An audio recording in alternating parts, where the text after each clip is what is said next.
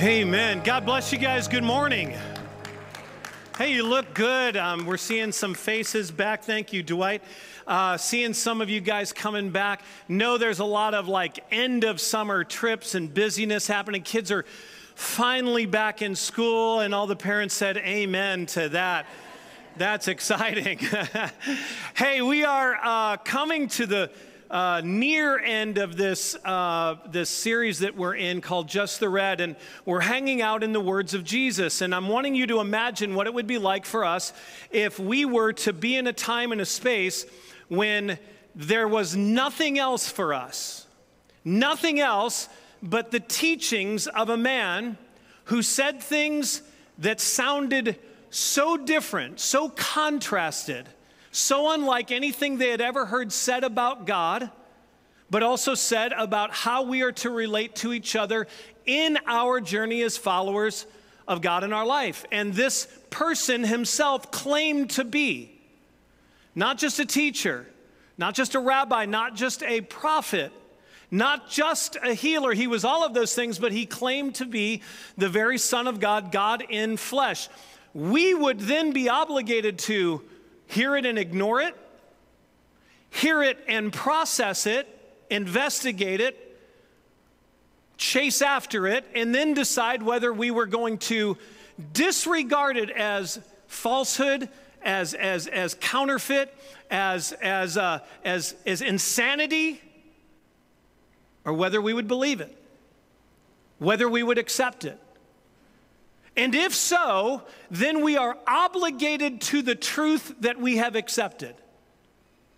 Because you can't hear Jesus say what Jesus says and then not be moved to a reaction and a response because he demands it. He says, if you want to be a follower of me, then you must do this. Jesus, in his words, did one of two things only. He either elevated our understanding of God and therefore helped improve our relationship with him, or he elevated our understanding of who we are to each other and thus elevated our accountability to be better to each other. Or in fact, he did both of those at the same time. So listen, if we follow the path of Jesus, and the path of Jesus is laid out by his words, like there was a time, and I don't even sort of remember this. I guess I do, but it's so far in the past, and I've sort of just chosen not to remember how difficult that could be, where you didn't have GPS. You had to do one of two things: use a map or rely on the instructions of somebody else. That was risky, right?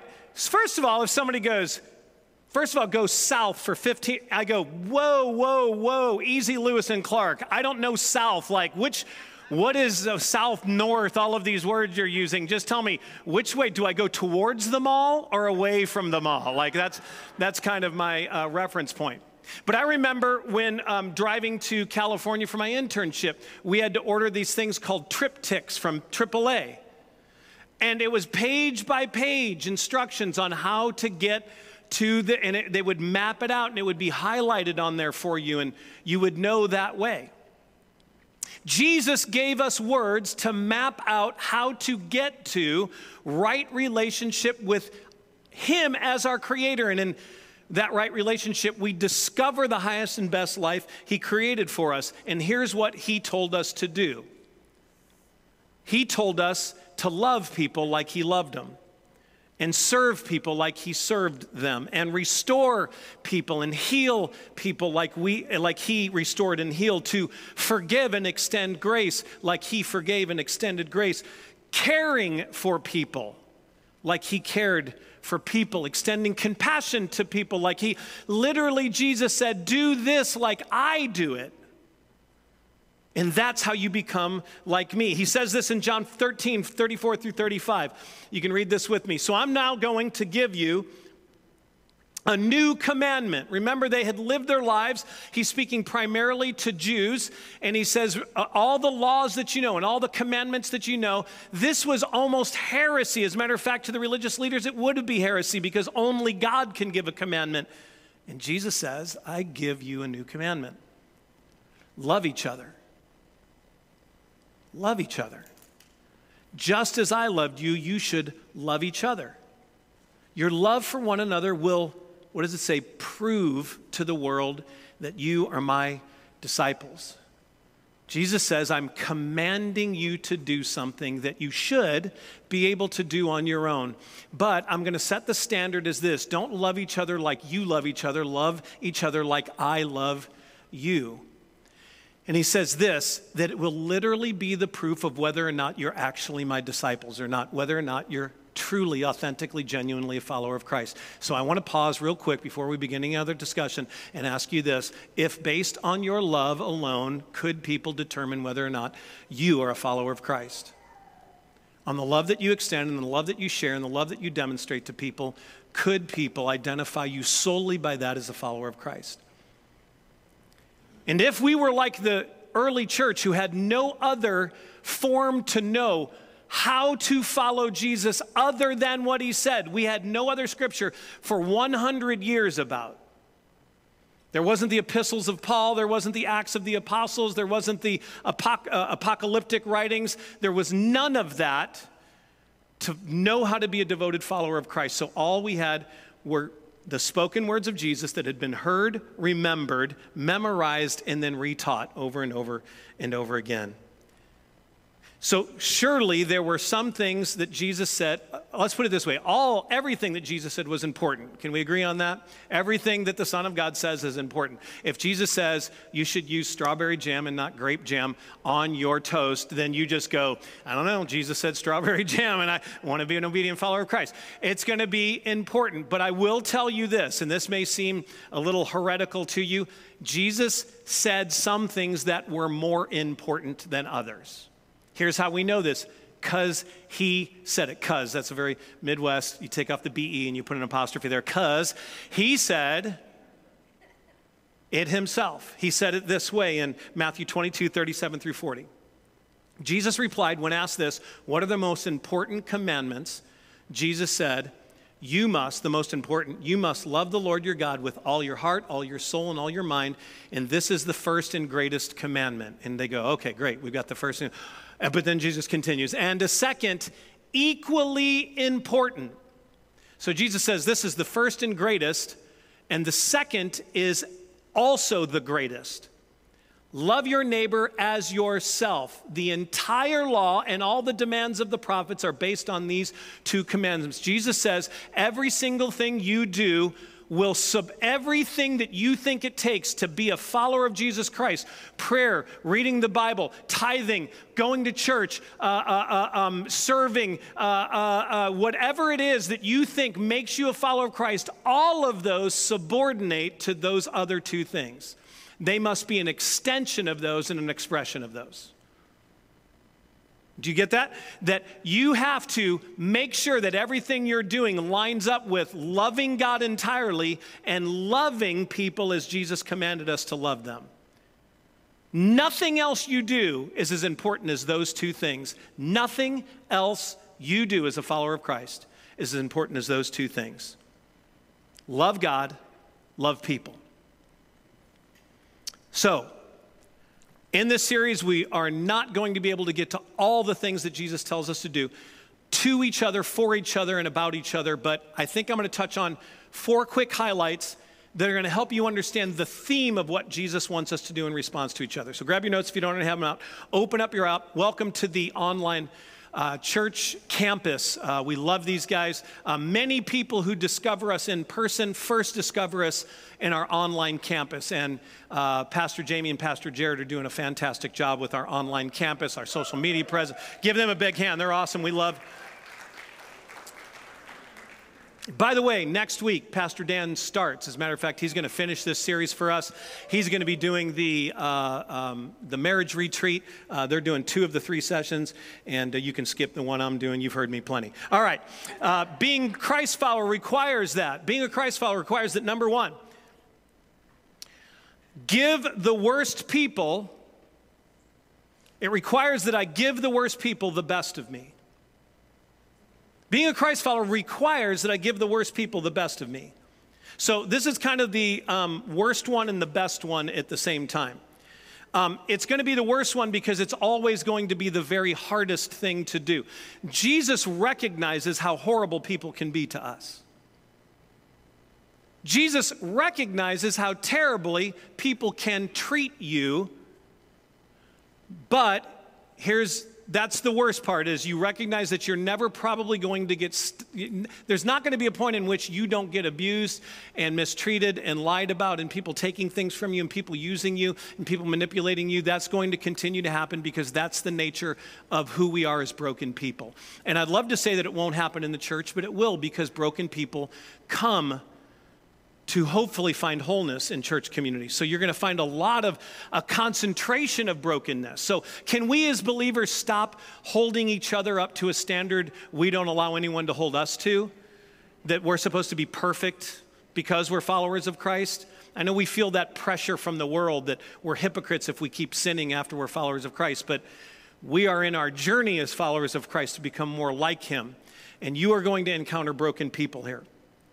Now, here's the wonderful part of the commandment that we are to give the best of ourselves to the worst of people, is that you now know your response. And if you can apply that mentality to everything, how you respond and act to attacks, to mistreatment, it becomes so much easier because it's done for you.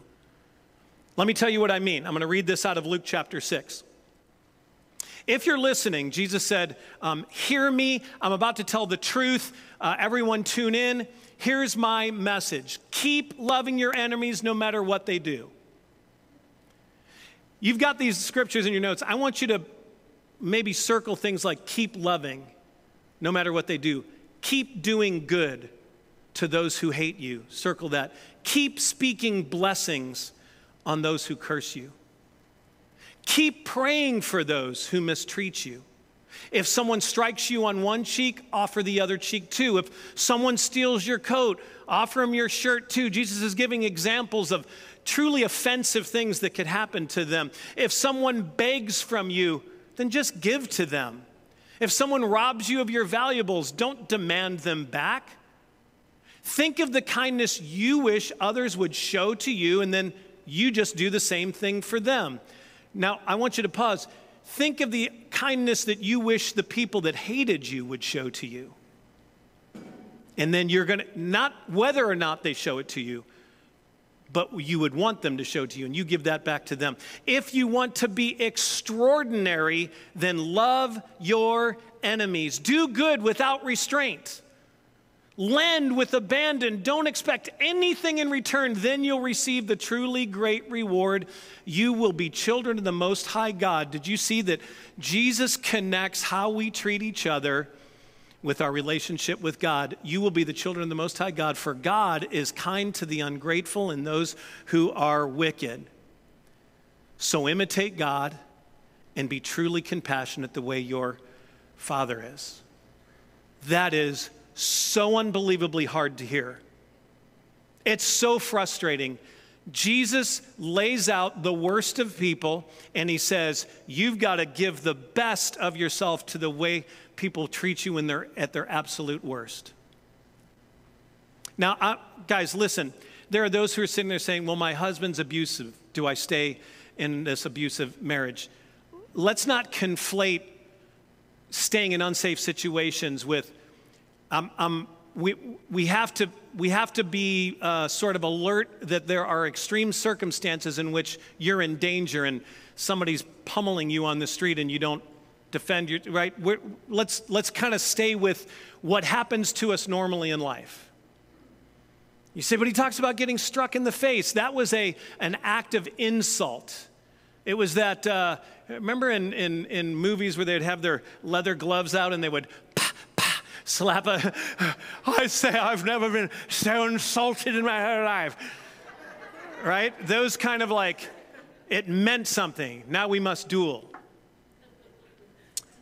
I don't know that Jesus was really saying, and if somebody's beating you up physically, lay there, curl up in a ball, and just let them beat you. But so if we can step outside of the extreme examples and just ask ourselves, when we see someone attacking even Christianity, or here's what's even worse, is when we have to stand up for our political party, whichever one you happen to identify with, and you as a Christ follower feel like it's your role to hop on social media or in an argument at work, stand up for a political party. Can I tell you there's nothing in a political party worth standing up for? They're all corrupt human systems.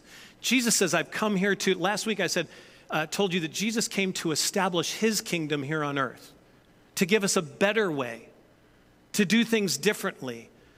And as long as Christians keep identifying themselves with broken human systems, that's how people will identify us as followers of Christ.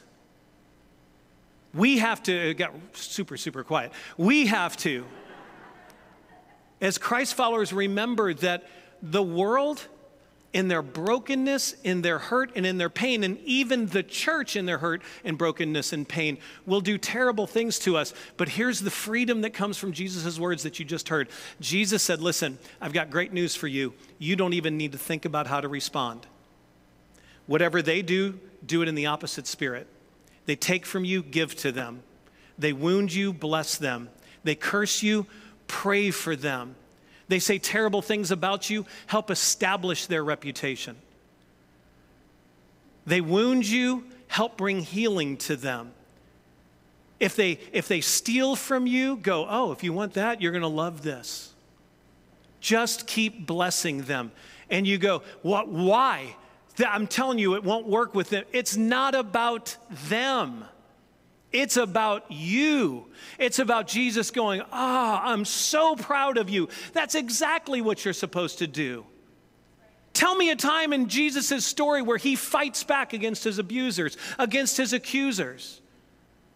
Even as he stands ready to be executed, Jesus doesn't make a defense. Jesus himself told us that we will be hated because we're followers of Christ. Let people hate you because of how loving you are, because of how compassionate you are, because of how serving you are, because of how generous you are.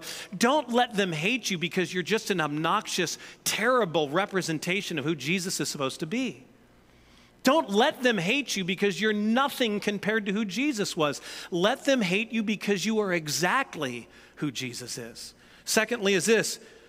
In order to be a Christ follower, I'm required to give people the grace that I want God to give me. We've talked about this so many different times. So everything I just said about choosing the loving response for the worst people, I'm going to let you know that in a very practical sense, that's going to be almost impossible for me and you to do that thing by ourselves.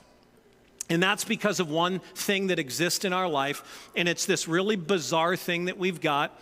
Weird that it exists in us, and it's a appointed, self-righteous judgment that we have. We carry judgment around with us. And it's, in our minds, a sense of justice.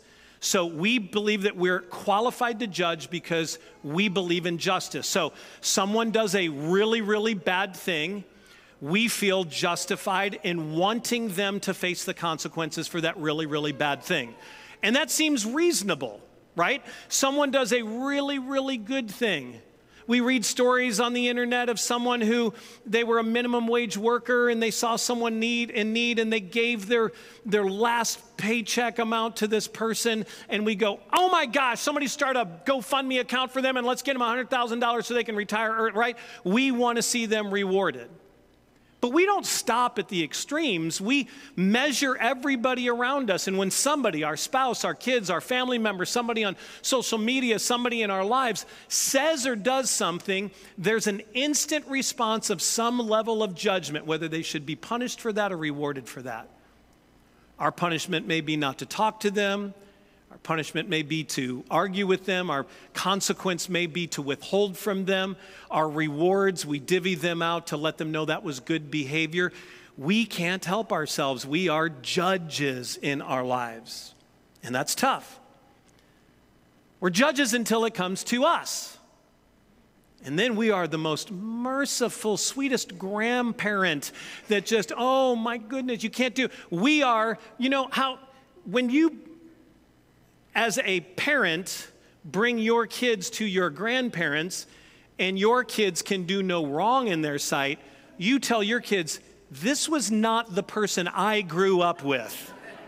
They were wrathful and mean and punished me and yelled at me. And I know you think they're awesome because they give you cookies for dinner and let you have whatever you want. You can stay up with that person. I don't know who they are because they didn't raise me, right? That's how we treat ourselves. We want mercy. We want people to understand. We want forgiveness. We want perspective from them.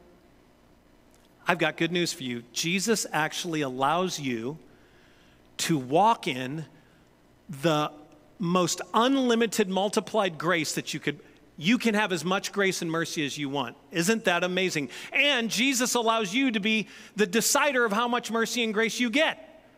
How cool is that?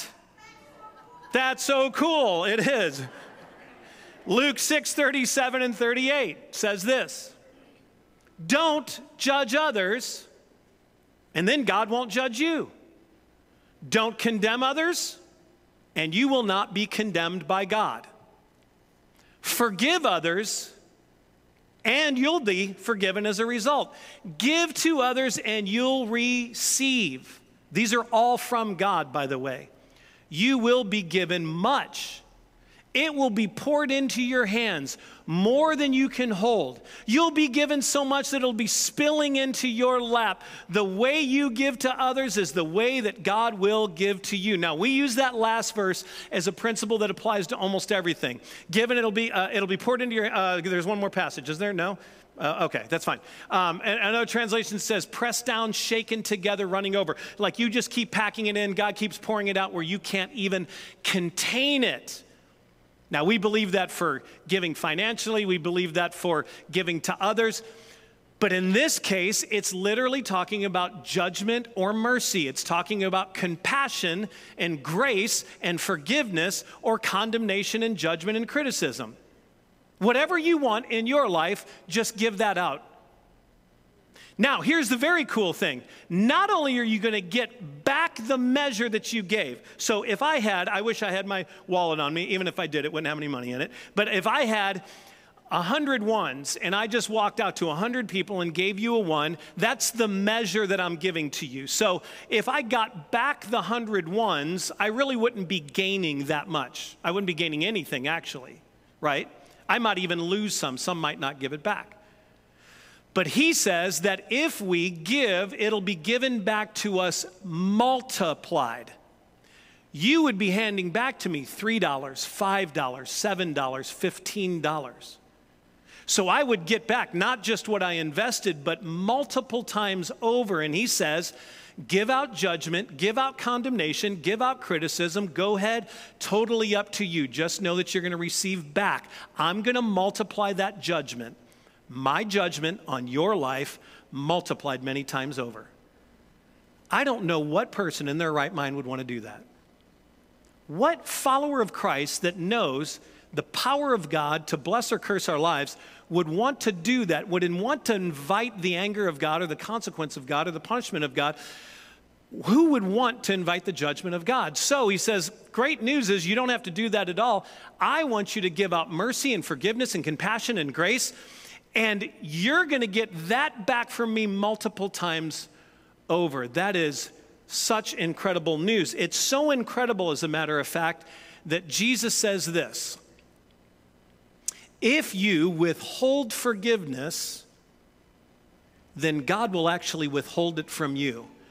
It's so important that we spend grace and spend mercy and spend forgiveness that he says you won't get a dollar more of forgiveness, grace, mercy if you don't spend it. Listen to what he says in Matthew 6:15. He says this, but if you do not forgive the sins of other people, your Father will not forgive your sins. But brother, we are saved not because of anything we do. We're saved because of the grace of Christ. You're absolutely 100% right. And if you don't understand grace, you won't give grace. But when you understand and receive grace, you will give it like it's never going to run out. If I told you, come to me every week and I'm going to give you 10 grand, and if you overspend the 10 grand, come back for more. I've got 10 grand more. And I want you to just go spend it, because when you go spend it, you're just going to get more in your life. I'm going to keep pouring back more and more wealth into your life. You would be giving out money to anyone you possibly could. You'd be giving it out everywhere, just generous, because you yourself would be blessed with it. If I gave you 10 grand and then you stuck it in your pocket and didn't give it away, I'd say, you're not getting any more of that. I can't trust you. You don't get it. You don't understand the value of what I've given you. It's so important to God that we are only givers of grace, mercy, and forgiveness, that he says he won't forgive us if we don't forgive others. Jesus was hardcore. Being a Christ follower requires that I, number 3, give people what they need, not what I need. We're going to move through this one a little quicker. Here's what John 21, 15 through 17 says. When they finished eating, I want you to lock that into your mind. Other translations say when they finished eating breakfast. So it was early in the morning. When they finished eating, Jesus said to Simon Peter, who we know as Peter, Simon, son of John, do you love me more than these, the other disciples? Peter answered, yes, Lord, you know that I love you. And then Jesus said, then feed my lambs. And again, Jesus said, Simon, son of John, do you love me? Yes, Lord, you know that I love you. Is it loud in here? Are you not hearing me? Jesus said, then take care of my sheep. And a third time he said, Simon, son of John, do you love me? Peter was hurt because Jesus asked him the third time, as if Jesus wasn't believing him. Do you love me? Peter said, Lord, you know everything. You know everything. You now know that I love you. How can you not know that? And Jesus said to him, feed my sheep. Kind of a confusing conversation, I would imagine, for Peter. Definitely frustrating, definitely hurting. Peter's feeling insulted, set up by Jesus. Why does he keep doing this? All the other disciples are witnessing this and probably just as confused and not wanting Jesus to ask them the question, because he clearly on some level doesn't seem to believe Peter, but I don't think that was it at all. Jesus was making a point, and he needed them to hear that point made over and over and over again. Do you love me? Yes, I love you. Then feed my sheep. Do you love me? Yes, I love you. Then take care of my lambs. Do you love me? Yes. Yes. How many times do you have to ask me? Yes, I love you. What do I need to do to prove it? I'm glad you said something. Feed my sheep. That's how you show me that you love me. That's how I know with certainty. That's how, don't just say it to me, do something that shows me. And Jesus said, take care of my sheep. Now, here's the cool thing. The reason that it was so important for you to remember that it says they had just finished eating breakfast is this: when we are full, we tend not to care about those who are hungry because we ourselves are full. We can empathize with hunger when we are hungry. They tell you never go shopping when you're hungry. Man, is that true? I am the best shopper. My kids loved going to the grocery store with me.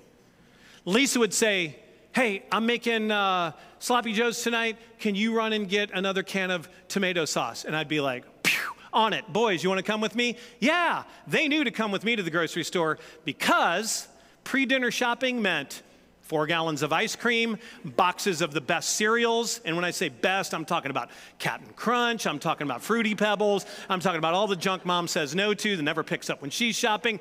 We come back and I go, oh, crap, tomato sauce. I'll be right back. And I go back, right? When you're hungry, you know hunger in other people. You get it. You identify. When you're full, we tend to lay back and feel contented, and we don't think anyone else has needs because we're not feeling that need. I think it'd be great for maybe some of the wealthiest CEOs to work a day, a week, a month in the role of their lowest paid employee, have to pay their bills, I think it's good. I don't think all millionaires and billionaires are evil people. I think they're likely very, very out of touch. What's a banana cost? $45? I don't know, sure. I don't think they probably realize the suffering of others because they have not suffered for a very, very long time themselves. And Jesus says this, I need you to think, even while you're full, that there are people who have not been filled yet. And it's your job, if you want to demonstrate love, it's your job then to feed those who are hungry. Matthew 25:44 through 45, Jesus gives this elaborate story about caring for other people and then links it to God's judgment or God's favor on us. In this one passage, he just says, then those people will answer, Lord, when did we see you hungry or thirsty or alone or away from home? Lonely, other translations say, without clothes or sick or in prison. When did we see those things and then not help you? Speaking specifically to him. And then the king will answer, I tell you the truth. Anything you refuse to do for even the least of my people here, you refuse to do for me. Jesus measures our relationship with him on how we treat other people. Fourth and finally is this. Being a Christ follower requires that I give people the hope that I say I believe in. Give people the hope that I say I believe in.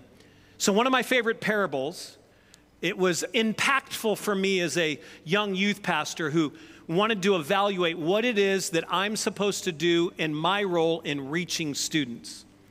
And he tells this story of this wealthy landowner.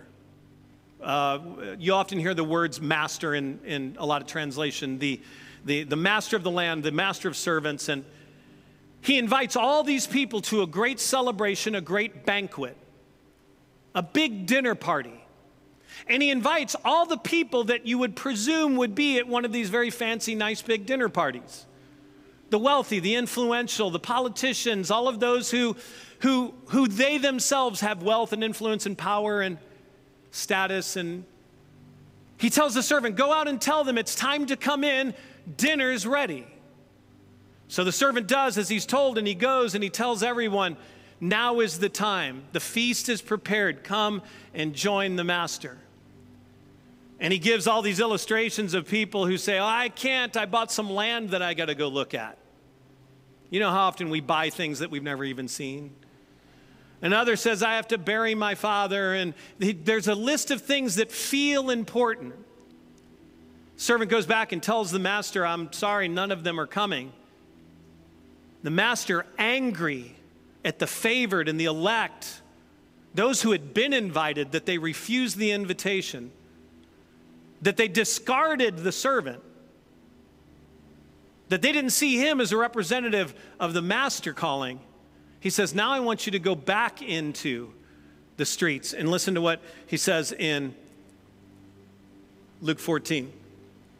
Then the master told the servant, go out into the highways and along the hedges and compel. I chose this translation specifically because I love that word, and compel them to come in so that my house may be full. Compel is this moving, strong word of urgency, this persuasion, this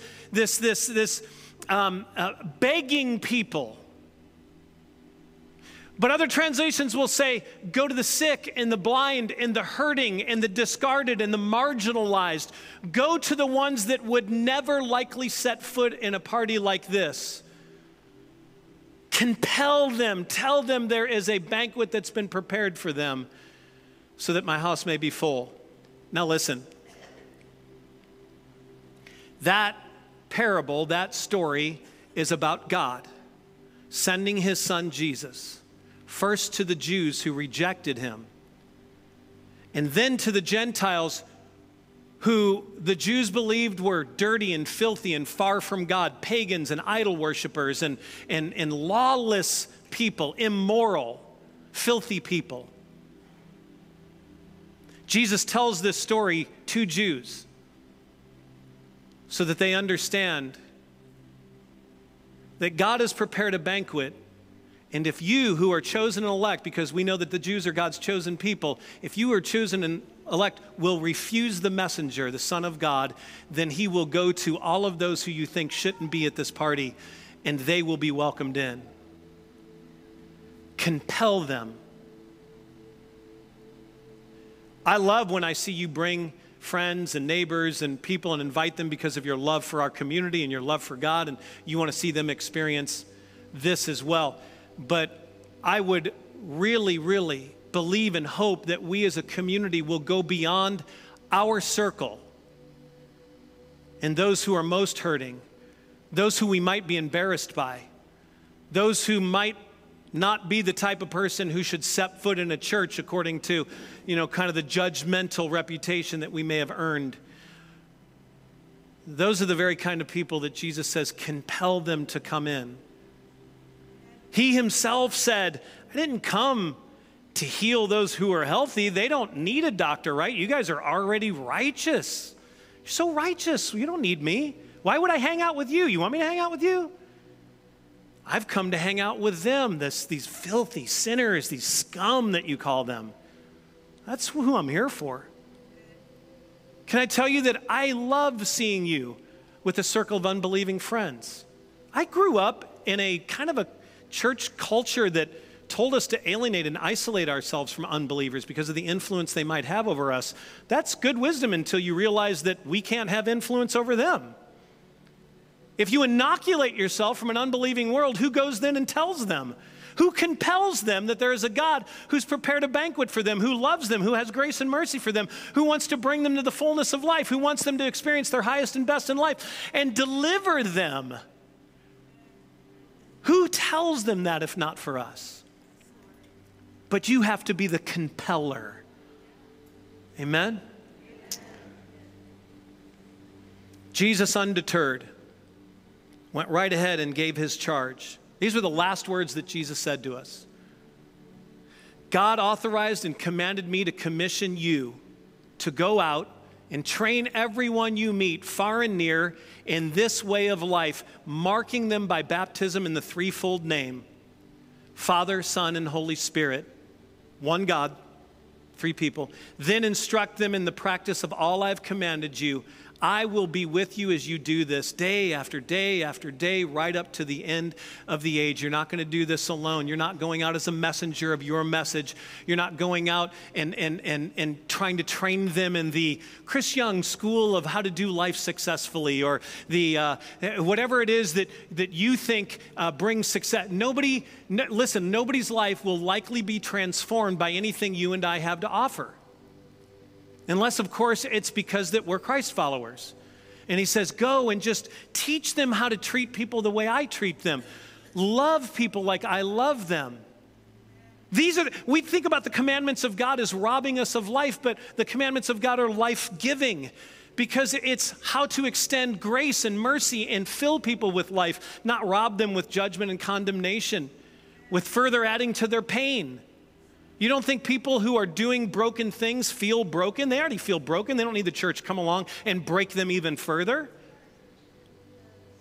They need a church full of people who just say, I got to be honest with you, super selfish. I love grace and mercy and forgiveness in my life, so I'm going to heap it upon everybody I meet. I'm going to love you unconditionally. I'm going to love you like Jesus loved me, and I get all of his love back because of that. So I got to tell you, I'm glad that you're benefiting from this, but it's such a benefit for me too. The Bible's full of if-then principles. If you'll do this, then you'll do this. The Bible says, if you tithe, then I'll pour out blessings to you that can't even be contained. I'll open up windows of blessings to you that can't even be contained. God knows that we're selfish. And he plays into it. He goes, you do this, there's a cookie in it for you. And his cookies are so good. Pastor Jamie, don't make this the clip you put online. People are going to be like, what is this dude? And his cookies are so good. Will you bow your heads and close your eyes? I just want you to have the opportunity to respond to him today, to what you've been invited through his word to respond, react. Remember, 100 years, we're in that 100-year window. This is all we've got is the words of Jesus. This is all you know. This is all you have to respond to is him.